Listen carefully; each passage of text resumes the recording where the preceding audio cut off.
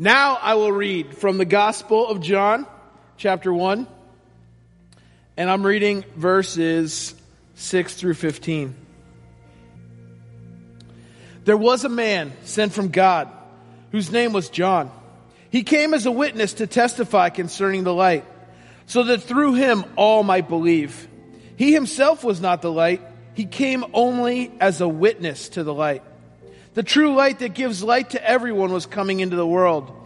He was in the world, and though the world was made through him, the world did not recognize him. He came to that which was his own, but his own did not receive him.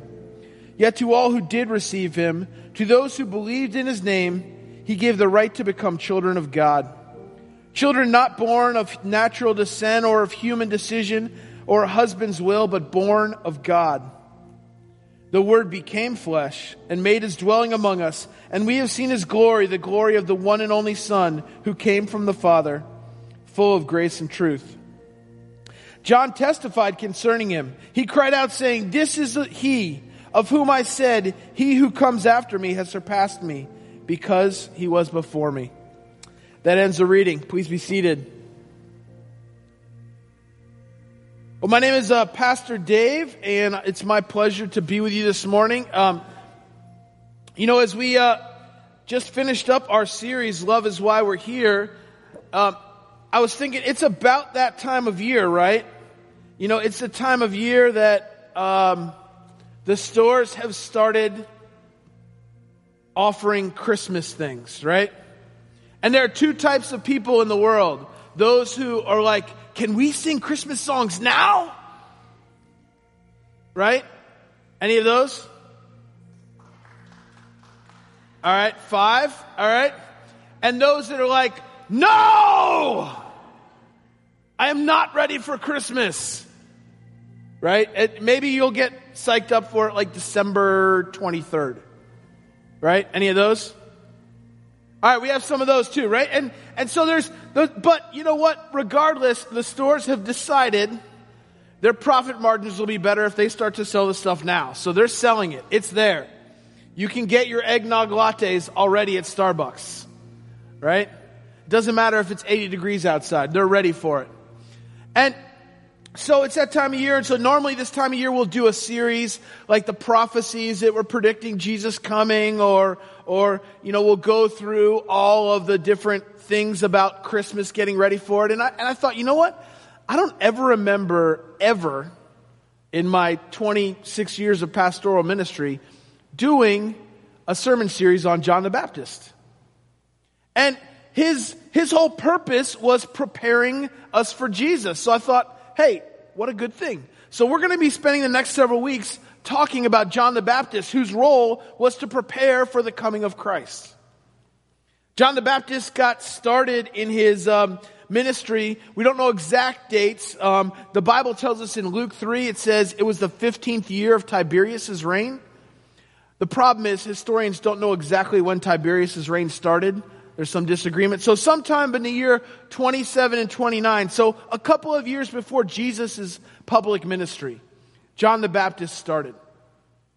And he preached a gospel of repentance. He basically said, repent, be baptized, get ready, because someone is coming. Someone greater than me. It's the promised Messiah that we've been waiting for all these years. And that was the message of John the Baptist, to get ready. And so we're gonna be digging into some more details of his life and what his message really was in his ministry. But this morning I really just want to focus on the idea that John the Baptist was a man sent from God. Anyone ever been sent on a mission? Right? Our veterans were that we are so grateful and thankful for. You all were sent, right? You were sent to first to boot camp, which I'm sure was a glorious experience, right? And then beyond that, you were usually sent to either a station somewhere or on a mission. And you were sent, you go. Where you're sent, you go. And that happens to me occasionally. I get sent on a mission to the grocery store by the boss, right? And so you get sent to the grocery store. And what we've discovered is that I'm really bad on this mission. This is not the best mission for me because here's what happens. We've figured out that the grocery store is filled with food. Did you know this? And so this is what happens. I go on my mission and I've got my list, or a lot of times I'll have the list in my head. Either, it doesn't matter if it's written down or in my head. It still ends in failure. But so this is what happens. I get my list and I'm very task oriented. So the first item on my list, Kerrygold butter. So I walk straight to the refrigerated section. I know right where the butter is. I grab the Kerrygold butter. I put it in my basket. I'm like, yes, success. The problem is, right next to the Kerrygold butter, gluten-free chocolate chip cookies. These are not on my list. But I look at the gluten-free chocolate chip cookies and I decide, these are delicious. I can bake these myself. It says right here, you can bake it yourself. Very simple. I just put it in. And now I put those in my basket. Not a big deal, just one extra item, no big deal, right? The problem is, I spend now the next 15 minutes I'm walking around the store distracted because I'm thinking about the gluten-free chocolate chip cookies I'm going to make when I get home. And then inevitably I see something else that distracts me. And so, even though I'm sent on this particular mission, I usually end up failing. I usually end up forgetting one or two, or never as many as 6, but probably 5 things. So, I want to talk about a little different kind of sent, though. Not sent like away. Because I think when we talk about being sent from God, we have a tendency to think of God send me on the mission field or something like that. In fact, there was a song back in the 80s. I'm not going to sing it, don't worry. It's by a guy named Scott Wesley Brown, and it was called, Please Don't Send Me to Africa. Here's the words. Oh Lord, I'm your willing servant. You know I have been for years. I sit in this pew every Sunday and Wednesday. I've stained it with many a tear. I've given you years of my service. I've always given my best. I've never asked you for anything much. So Lord, I deserve this request. Please don't send me to Africa. I don't think I've got what it takes. I'm just a man. I'm not Tarzan. I don't like lions, gorillas, or snakes. I'll serve you here in suburbia, in my comfortable middle-class life. But please don't send me out in the bush where the natives are restless at night. Right? And we all have kind of this is a tongue-in-cheek song, it's a joke, but we all have this idea that, God is going to send us somewhere. And that may be the case. God may call you to ministry in Haiti or to go on a trip to India or things like that. But I believe firmly, and I believe what I want to talk about here, where God did with John the Baptist, is God sends all of us. He sends us to exactly where we are in life. He sends you to the family that you're in, that you're a part of. He sends you to the neighborhood you live in. He sends you to the job that you have, or to the social network that you're a part of. And John the Baptist was a man who was sent by God to just live the life that he was. And his whole purpose in this life was he was called to be a witness.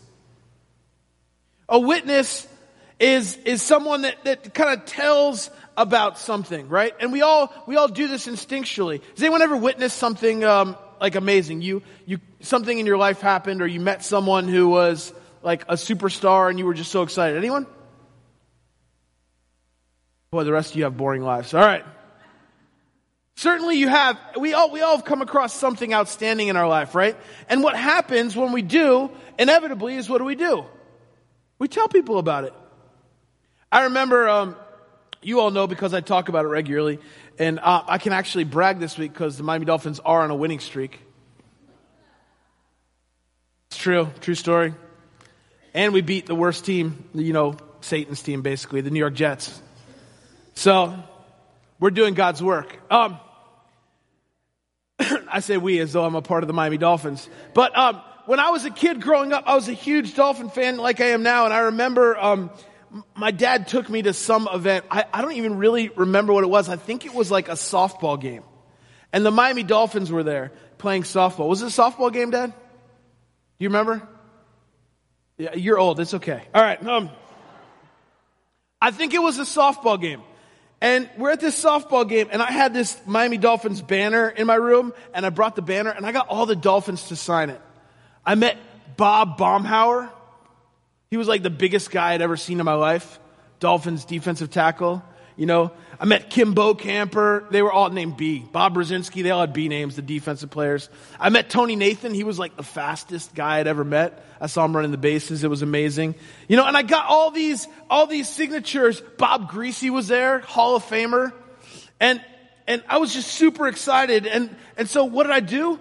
For weeks, probably for years, I told everyone about my best friends, the Miami Dolphin football players that I met. Because that's what we do. When we see and experience something amazing, we talk about it. And here's the really, truly remarkable thing about John the Baptist, right? He's called, he's sent, and we find out, and we're going to talk about this more as we get into this series, but we find out that even though John the Baptist was Jesus' cousin, he had never met him. He's being a witness and talking about this amazing person who's coming, who's better than I could ever be. I'm not even worthy to untie his sandals. And he never even met him. He's talking about Jesus. He's witnessing. He's sharing about this fact. And so he's sent. As he goes through life, he gathers these disciples, and John does such a good job with these disciples because, right, what he's on this mission to do is he's on a mission to proclaim the name of Jesus. And when he meets Jesus for the very first time, he says, "Look, there he is, the Lamb of God who's come into the world." And you know what happens? John's disciples leave him and go follow Jesus. It's amazing. And you might think, oh, he did a bad job. He lost all his disciples. No, that's exactly what he was supposed to do, right? That's what disciple making truly is. It's not me saying, hey, Kit, hey, come follow me, Kit. Come follow me. You can be my disciple. Come follow me. No, it's, hey, Kit, I'm going to chase after Jesus. Will you chase after Jesus with me? That's what discipleship is. And so when John sees Jesus for the first time and he points him out, he's done such a good job witnessing and telling people about Jesus that all his disciples immediately leave and go follow Jesus. It's amazing. So John is sent by God. He's sent as a witness, and he was sent to show people, here in this scripture, he's sent to show people the light. Anyone ever been in a cave? Oh, a lot of you. Okay. Well, when you go in a cave, it's really kind of cool. You get in the cave, and obviously it's dark. And once you get about 20 feet in the cave, it's completely dark. You have complete darkness. If there's not an exit where light is coming in, it is complete and total darkness. If you don't have a light, you can have your hand right in front of your face. You can't see it.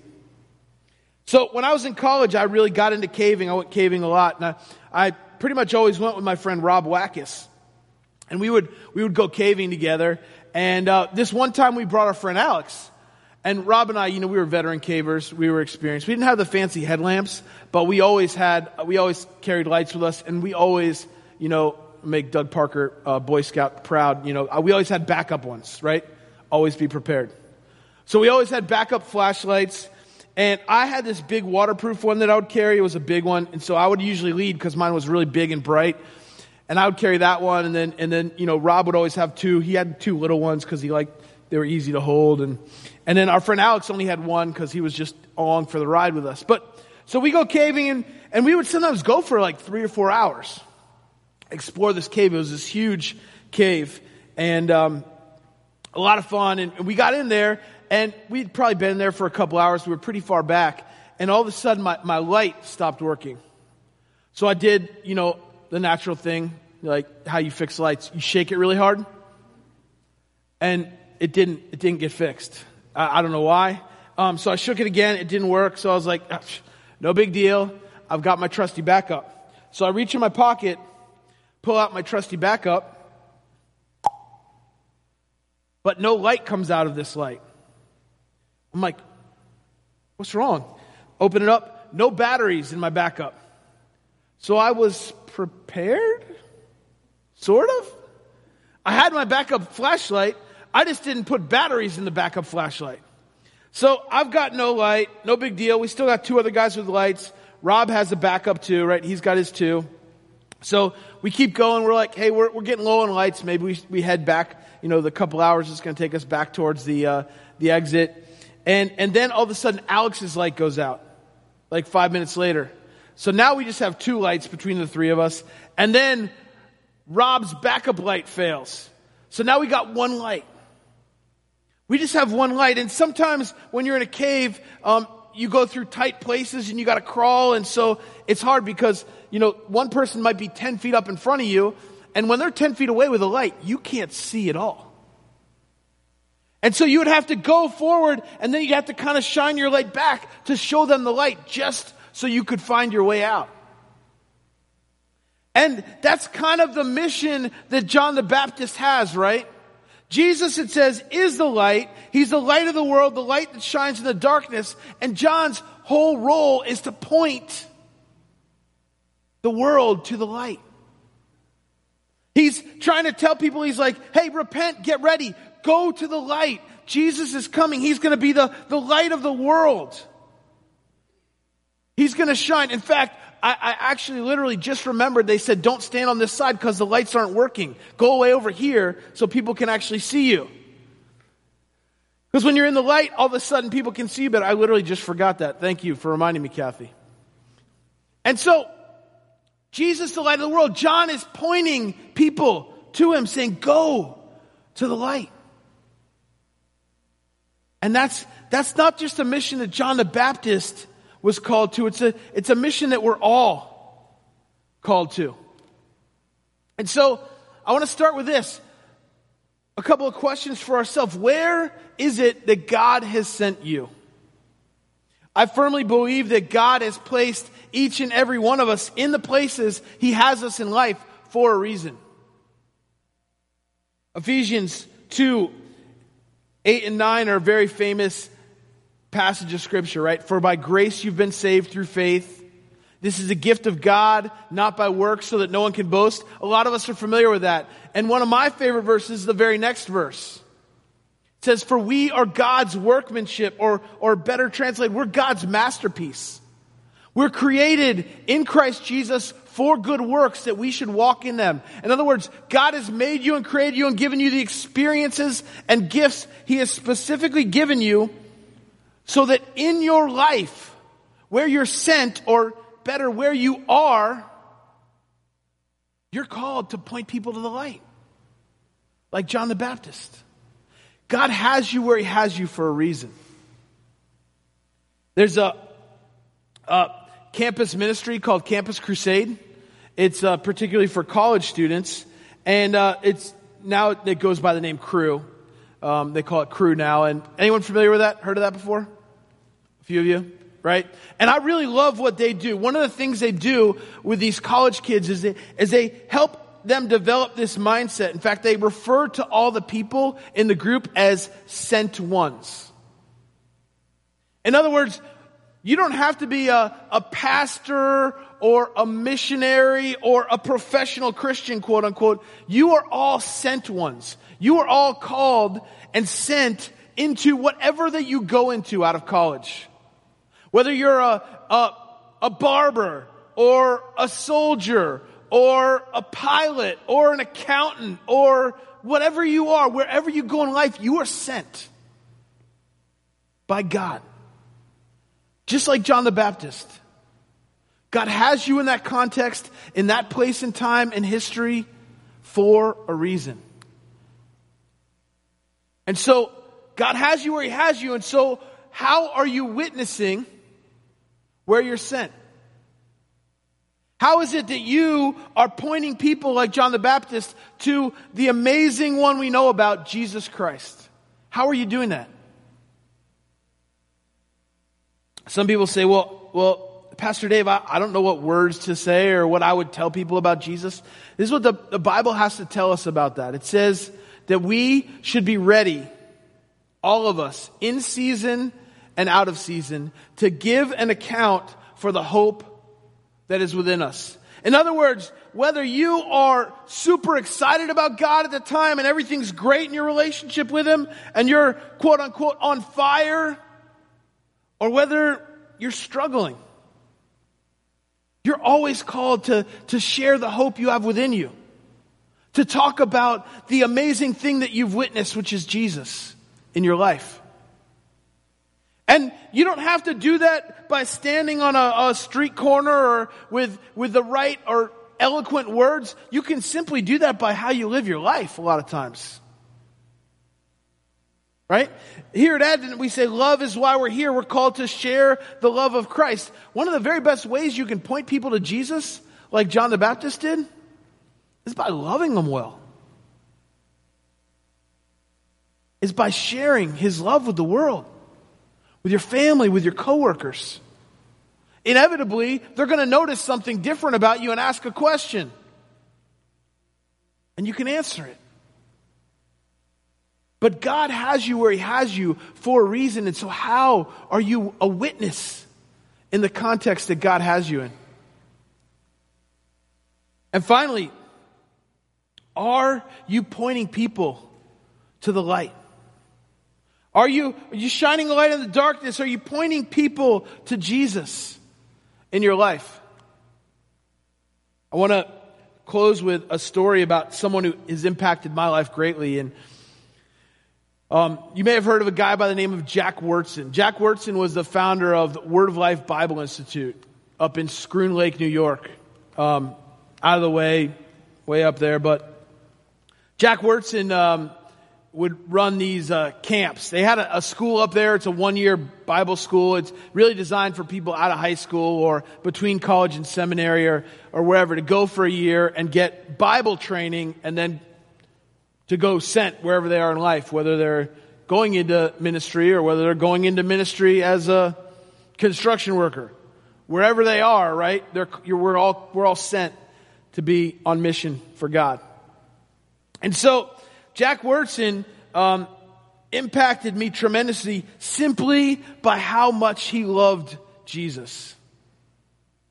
I remember going to a camp for the first time. I went several times, and they had this week-long summer camp. And I was there. We had a bunch of students there, and he was going to speak on the book of John. He was going to make his way through the book of John. And he opened the Bible up on the first day. They had like 3 sessions a day, so he was going to like go through, I don't know, a chapter each session. And then, all week long, 3 a day, so that would get you through the 21 chapters of John. So this is how far he got into the book of John. He read John 1. In the beginning was the Word, and the Word was with God, and the Word was God. Let me tell you a story. That's as far as Jack Wyrtzen got. He was a storyteller. He wasn't necessarily a great expositor of Scripture. But the thing about Jack was his love of Jesus just shone through. So much so that when I went for the first time as a 19-year-old, I carried a picture of this old man around in my wallet. People would say, "Oh, is that your grandpa?"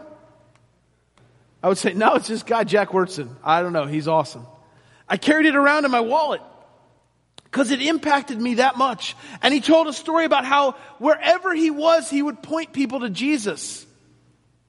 He told stories all week about being on airplanes, and he'd be on an airplane and the person next to him would say, "Oh, that's a cool picture. Let me tell you about Jesus." Wherever he was.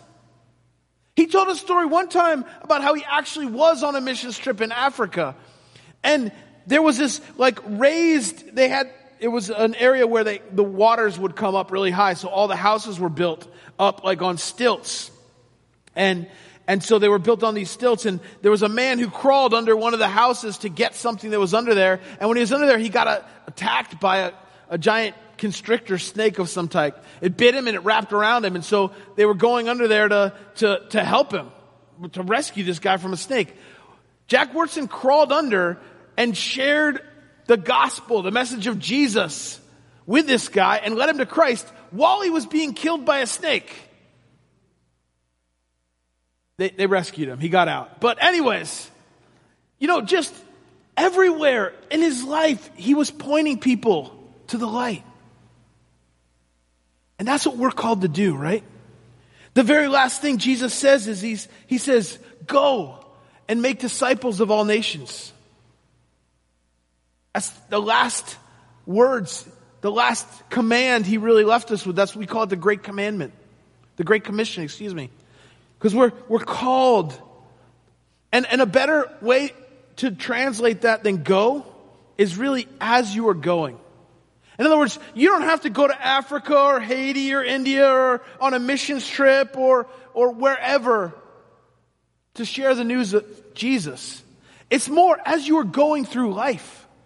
Wherever God has sent you, wherever he has placed you, point people to Jesus. Just like any amazing story, Jesus is a hero. He rescued us from sin and death. That's the most amazing story I've ever heard. Someone who rescued the entire world. And so in your life, in your relationships, wherever you're going, share this amazing story of Jesus. Point people to the light. Amen. Comes back up.